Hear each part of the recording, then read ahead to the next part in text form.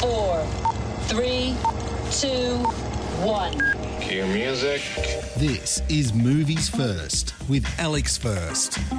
Dastardly deeds perpetrated by men and women in the name of the Crown. Cross and double cross. That's the essence of this melodramatic period piece written by Beau Willimont, which marks theatre director Josie Rourke's feature film directorial debut. Mary, Queen of Scots is a retelling of the turbulent life of Mary Stuart, played by Saoirse Ronan, based upon the book Queen of Scots, The True Life of Mary Stuart by Dr. John Guy. Born a Catholic at a time of religious turmoil, as an infant, Mary is sent for her safety to Catholic France. At 15, Mary marries the heir to the French throne. Queen of France at 16, at 18, Mary's widowed, defies pressure to remarry and instead returns to her native Scotland to reclaim her rightful throne.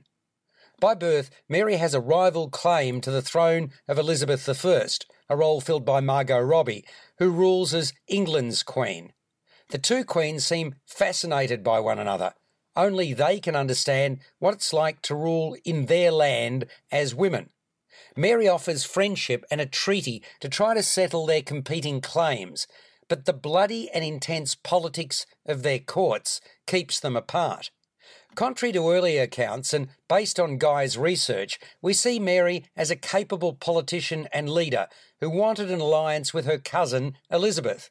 Mary fights to govern her unruly kingdom at a time when female monarchs are reviled as monstrous. To secure their thrones, the two queens make very different choices about marriage and children. Mary's reputation is under continual attack from her enemies, who construct lies about her sexual conduct. Betrayal, rebellion, and conspiracies within each court imperil both queens, driving them apart, as each woman experiences the bitter cost of power. You're listening to Movies First. For more, like us on Facebook and follow us on Twitter. Unless you're familiar with the intricacies of the British throne, which I am not, I dare say it'll take you some minutes to work out just what's going on here. Once that becomes clearer, it settles into a story of plots and counterplots. Nobody has clean hands here, for wresting power is the name of the game. Ronan is her usual polished and intelligent self, playing the strong-willed and not-to-be-messed-with Scottish monarch who longs for the English seat of authority. A decidedly ordinary-looking Robbie, it's quite remarkable what makeup artists and prosthetics can do, is not to be outshone as the incumbent. Around both their characters are pits of vipers. Let's just say none of them would be able to lie straight in bed.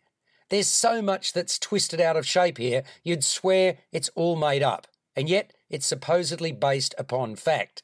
Still, I'd be staggered to learn that the filmmakers hadn't lent heavily on the use of poetic license.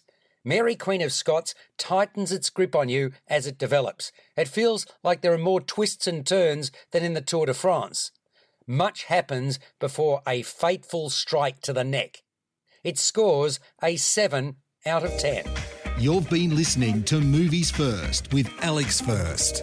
Subscribe to the full podcast at Stitcher and iTunes or your favourite podcast distributor. This has been another quality podcast production from Bytes.com.